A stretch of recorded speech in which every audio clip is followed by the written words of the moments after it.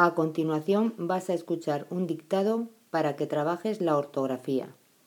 Primero escucharás el dictado completo. Seguidamente procederé a leerlo con pausas para que puedas tener tiempo de escribirlo correctamente. Por último, lo volveré a leer completo para que lo repases. Acentuación de palabras agudas. Quedé en escribir una postal al volver de vacaciones, pero se me olvidó y mis amigos están enfadados conmigo, punto y aparte. Ayer hablé con ellos por teléfono y les prometí enviar la carta mañana, pero antes tendré que estudiar las reglas de acentuación. Quedé en escribir una postal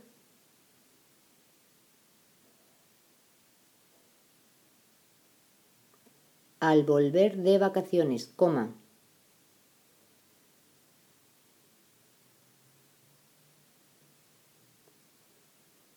pero se me olvidó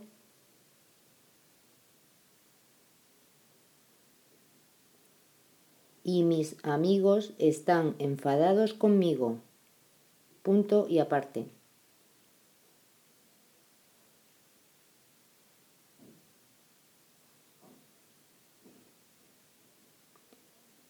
Ayer hablé con ellos por teléfono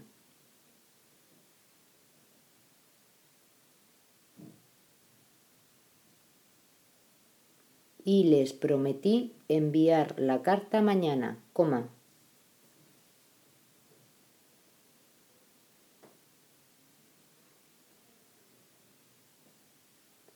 pero antes tendré que estudiar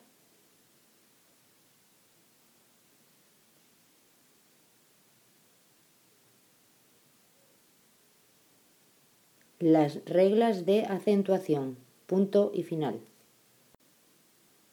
Quedé en escribir una postal al volver de vacaciones, pero se me olvidó y mis amigos están enfadados conmigo, punto y aparte. Ayer hablé con ellos por teléfono y les prometí enviar la carta mañana, pero antes tendré que estudiar las reglas de acentuación.